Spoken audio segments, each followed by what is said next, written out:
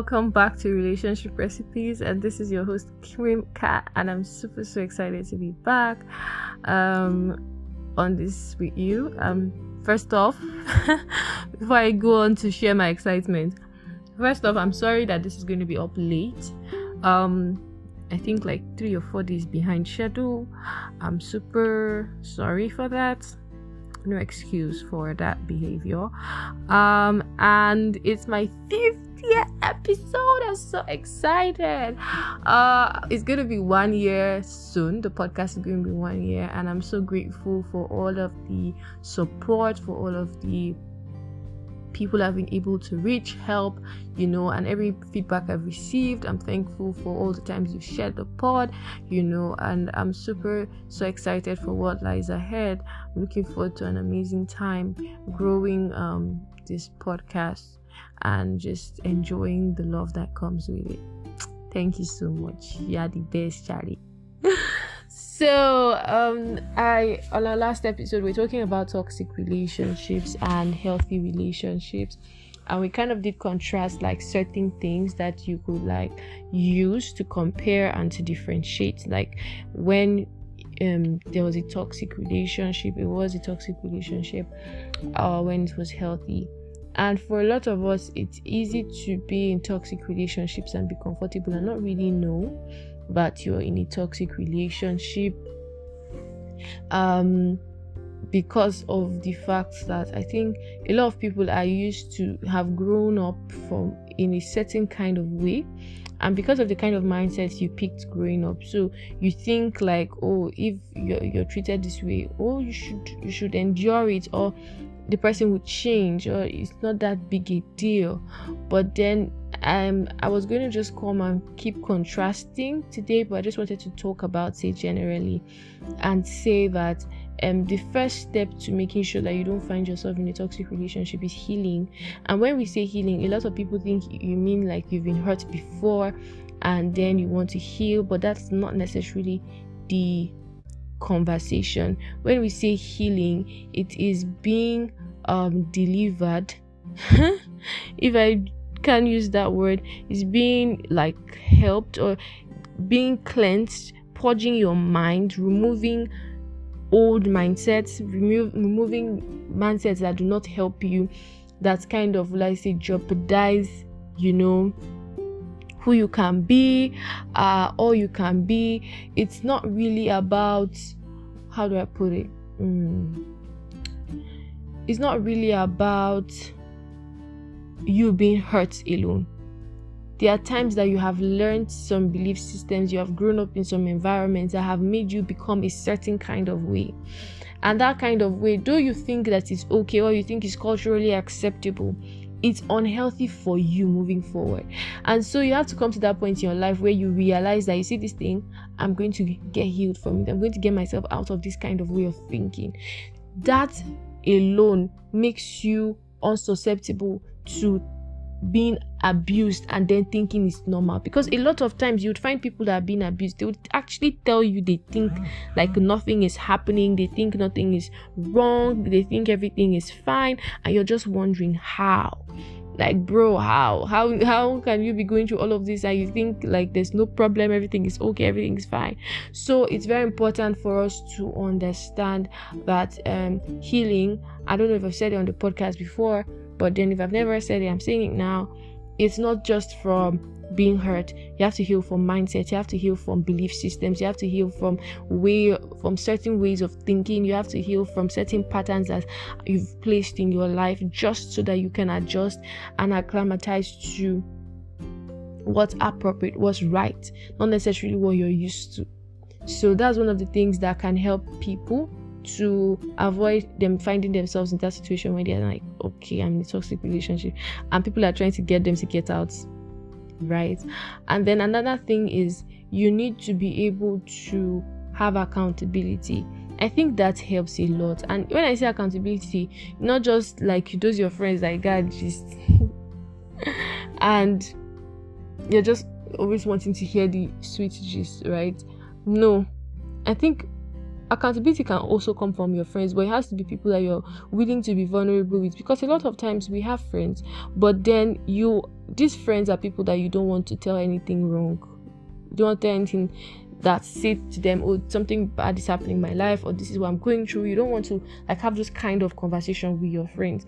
And I think that's not the kind of relationship that you want to use to now hold yourself accountable. You need to be, if it's friends, you need to have friends that are reliable, dependable, friends that you can open up to have conversations with. It's very necessary that if that's going to be the source of your own accountability, that's how the relationship is carved out, right? So it's very important, and I hope you really, really understand why you need to be accountable. I'm going to share with you why you need to be accountable, because a lot of times, I think I said it before, you can be going through abuse and not be able, you might not know, or you might not even necessarily pick it that, oh, I'm being manipulated, or I'm being this person is treating me in a very messy way. But because you're accountable, you're sharing, you're having conversations with people, you're telling them, oh, this is what's happening, and they can see, they are on the outside, they are not in the relationship. And a lot of times when you're in the relationship, your judgment is clouded by your feelings and all of that. So you can't really be able to say, oh, this is wrong and this is the problem. So when you have accountability, when there's somebody that you're talking to, when there are people that you talk to from time to time about what's going on, it's easy for them to help you and now say, you know what, this is abuse, I need to get out ASAP. I remember being in a situation where I felt, this is resolvable, this is not something that is a red flag per se. I'm like, this can be worked out. It's probably just anger and all of that. But I had people in my life that I was accountable to, and they were like, you know what, you deserve a whole lot better than this. You deserve 100% better than this. And for me, I wasn't seeing from their perspective for a while. It took me getting out of that relationship, taking some months to heal, get back myself, assess my situation, and now say, why in the world was I even in that kind of place? But for me, at that point, I couldn't really see what they were saying, because my feelings were clouding my judgment. They were just making me, I was not seeing clearly. If you put it that way, I was not really seeing clearly. So that's one of the reasons why you need to be accountable. It would help you get out of relationships that you might be in, that are unhealthy, that you might not necessarily know. Another thing, don't always be pulling all the weight in any relationship, whether it's emotional, financial, mental, career. If you're sacrificing for your partner, they should be always ready and able to sacrifice for you. You can't always be the one that's sacrificing. If you're in a relationship where you're the one always giving and the person is never giving back, I think that's very unhealthy. And why I say it's very unhealthy, because initially you can run on the fact that, oh, I love them and I'm going to be the person that's always giving. But no matter how good you are, you get to your breaking point. For some people, they get to their breaking point early. For some people, sadly, they get to their breaking point late. So maybe they might have even made commitments into the relationship before they get to their breaking point, and they say, you know what, I can't do this, and the deed has already been done. But you should intentionally, no matter how much of a generous person you are, not to be the one always giving 100%. And I'm not talking about money here. Money is part of it, but not it's you have to be giving. Do you understand? You have to make sacrifices. You have to be there for them in their own high moments and their low moments. You cannot be they have to also be there for you. You cannot be the only one always showing up. You cannot be the only one always making sacrifices. That's what I mean, right? So it has to balance out some kind of way. You might find yourself in situations of life where it's not so easy for the other person to do the same that you are doing, but they should be making at least some efforts. So staying accountable and all of this kind of stuff, should really help you. It should really be something that, spurs you, encourages you, and then healing from your mindset. Sometimes you just have to tell yourself the truth that this mindset that you have, it cannot hold water, so you have to let it go.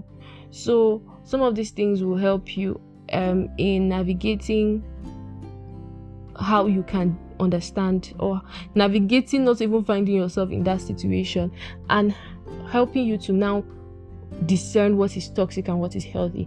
And the truth is that the list is unending, because human beings come up with different kind of ways to be wicked each day. Sometimes it's unintentional, sometimes it's intentional.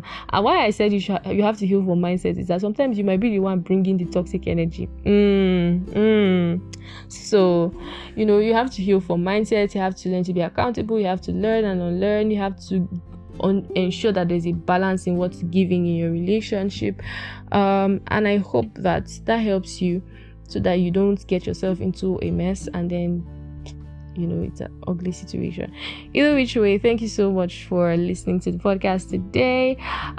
Please share with me, how has my entire show been helpful to you? I want to hear. It's my 50th episode and I'm so excited. I'm so grateful that I get to have this platform where I come and I share my thoughts and I share my standpoints on certain issues. Lots of love. I wish you the best in life and relationships. See you, or I get to you on the next one. Bye.